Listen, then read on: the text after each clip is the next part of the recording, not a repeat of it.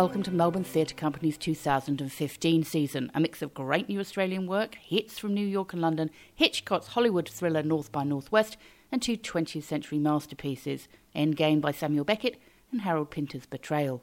Hello, I'm Fiona Gruber, and here to talk about the first half of the year is the company's artistic director Brett Sheehy, actor Jane Turner, writer Aidan Fennessy and director Sam Strong. January kicks off with a comedy from London's West End, Jumpy by April De Angelis, directed by Pamela Rabe and starring the inimitable Jane Turner. Here's Brett. Who's not a fan of Jane Turner? She began her professional stage career at Melbourne Theatre Company with a play called Blabbermouth some years ago. We're thrilled to have her back on stage, and especially thrilled that this is the pairing of Jane with the great Pamela Rabe.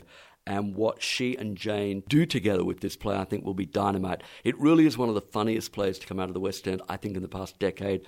A fantastic mother-daughter relationship play, incredibly contemporary, and a wonderful way to start the year. And Jane's pretty rapt too. I'm so excited. It's going to be great.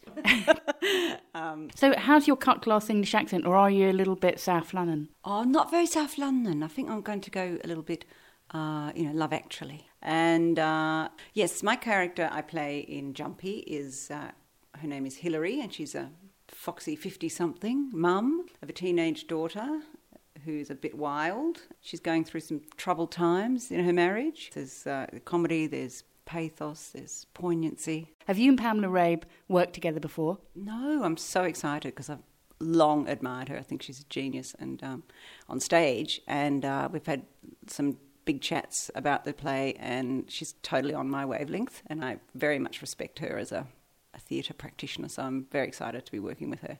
Fantastic. And Jumpy by April De Angelis opens the 2015 season on the 31st of January. The second cab off the rank is Aidan Fennessy's play based on Tim Rogers' album What Rhymes with Cars and Girls. First of all, I asked Brett about the production. This is the musical that almost is an MTC kind of invention, I feel. I love hearing that. I've been in love with the Tim Rogers album, What Rhymes with Cars and Girls, for many years. I think it's really part of the consciousness of Australian music and the psyche of Australian music lovers. And he and Aidan Fennessy have now crafted it into a beautiful boutique musical. It's part road trip. It's a boy from the wrong side of the tracks meets girl from the right side of the tracks love story.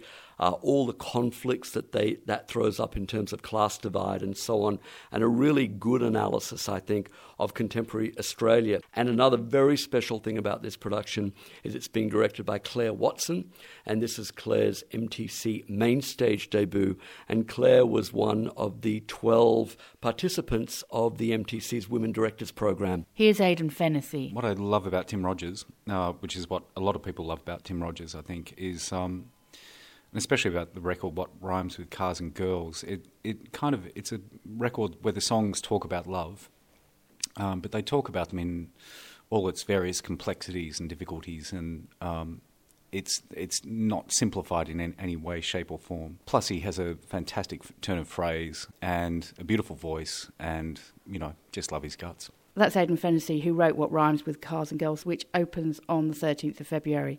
Brett, tell us a bit about how you put the season together. Everything's been written since 1950, and I suppose the most classic of those plays must be Endgame by Samuel Beckett. It is, and it's a work that I've loved for a long time. To me, it's one of Beckett's three greatest works, being Godot, Happy Days and Endgame. It was a work that both Colin Friels and Sam Strong, the director, were deeply passionate about doing together. In fact, the conversation about this play, I think, began about 1.5 to 2 years ago. So we're thrilled to have it on stage and to have Beckett back on stage, I think, after 25 years. Director Sam Strong has been dying to do this play for years. It's very easy for me to talk about Endgame because Endgame is on my directorial bucket list, and Endgame is kind of at the top. It's Beckett's best work, and that's saying something when you're talking about an artist who is one of the defining artists of the 20th century. I think this is his defining work. It's his darkest, it's his most pure, and I think it's also his funniest work. And I think that's one thing that we're particularly keen, or one thing that we are keen to pick up in the production, is the comedy or the humour that's in it. I think Beckett can sometimes get a bad rap because people sort of play him or approach the performance of him in a way that's kind of all about existential angst and a kind of profundity of ideas.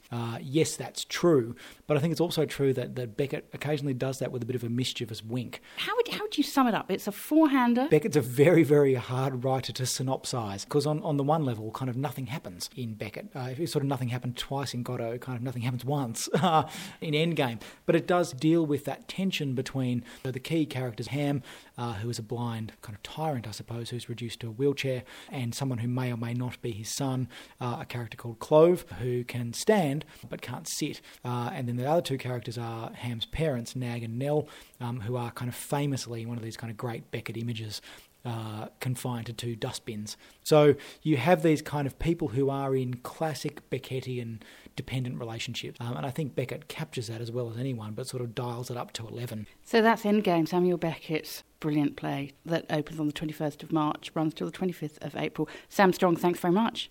My pleasure. Thank you. Now, an Australian premiere, The Waiting Room by Kylie Trounson.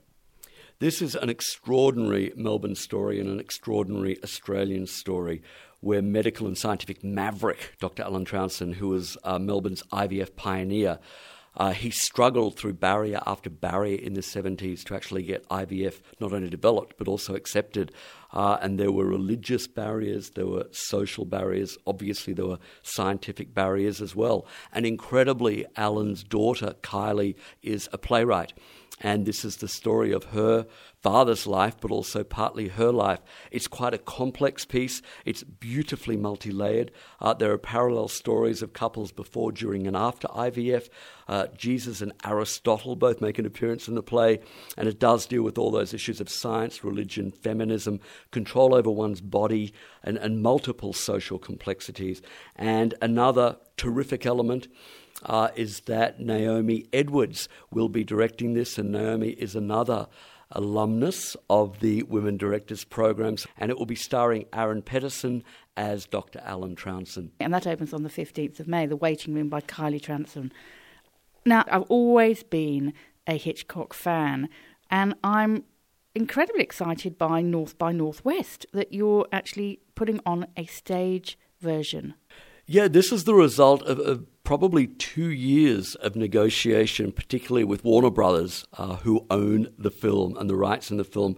No authorised stage adaptation has ever been done.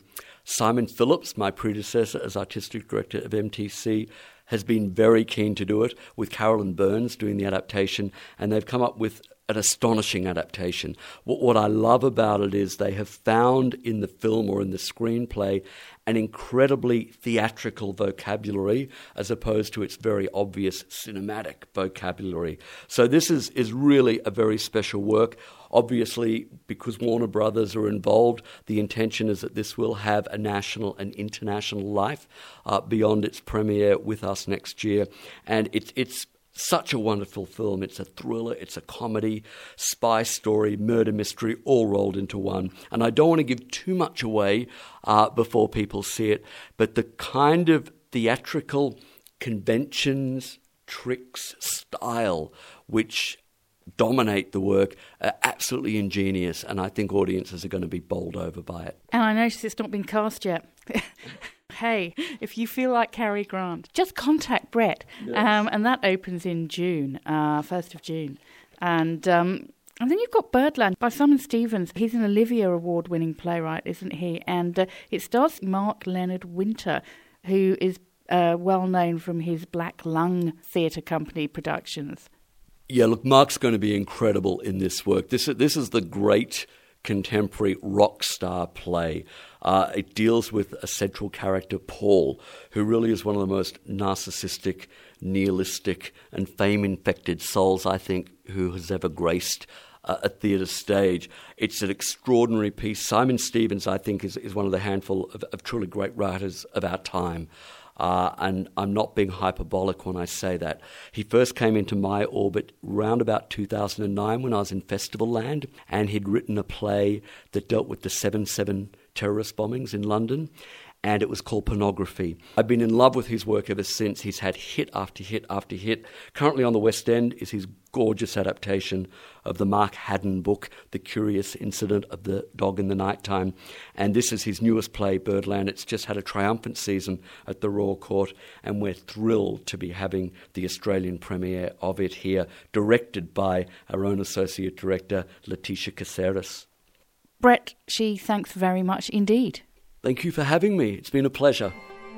And Birdland opens on June the 6th. So that's the first half of the year. The second half of the season is covered in podcast 2. To find out more and to book tickets, check out our website at mtc.com.au or phone us on 03 8688 0800.